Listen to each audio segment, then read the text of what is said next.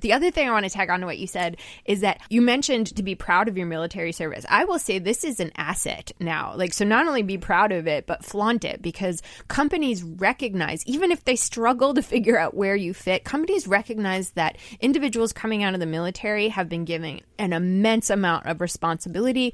They're working under pressure. They're used to dealing in crisis. They're used to dealing with all of these different things, job changes, learning quickly, working in teams. So I think a lot of companies know the strength of this population. They just sometimes don't know where to put it. So definitely put your military experience out there, and then do yourself the biggest favor you can do, which is to find out what the language is of the audience you are looking to get into.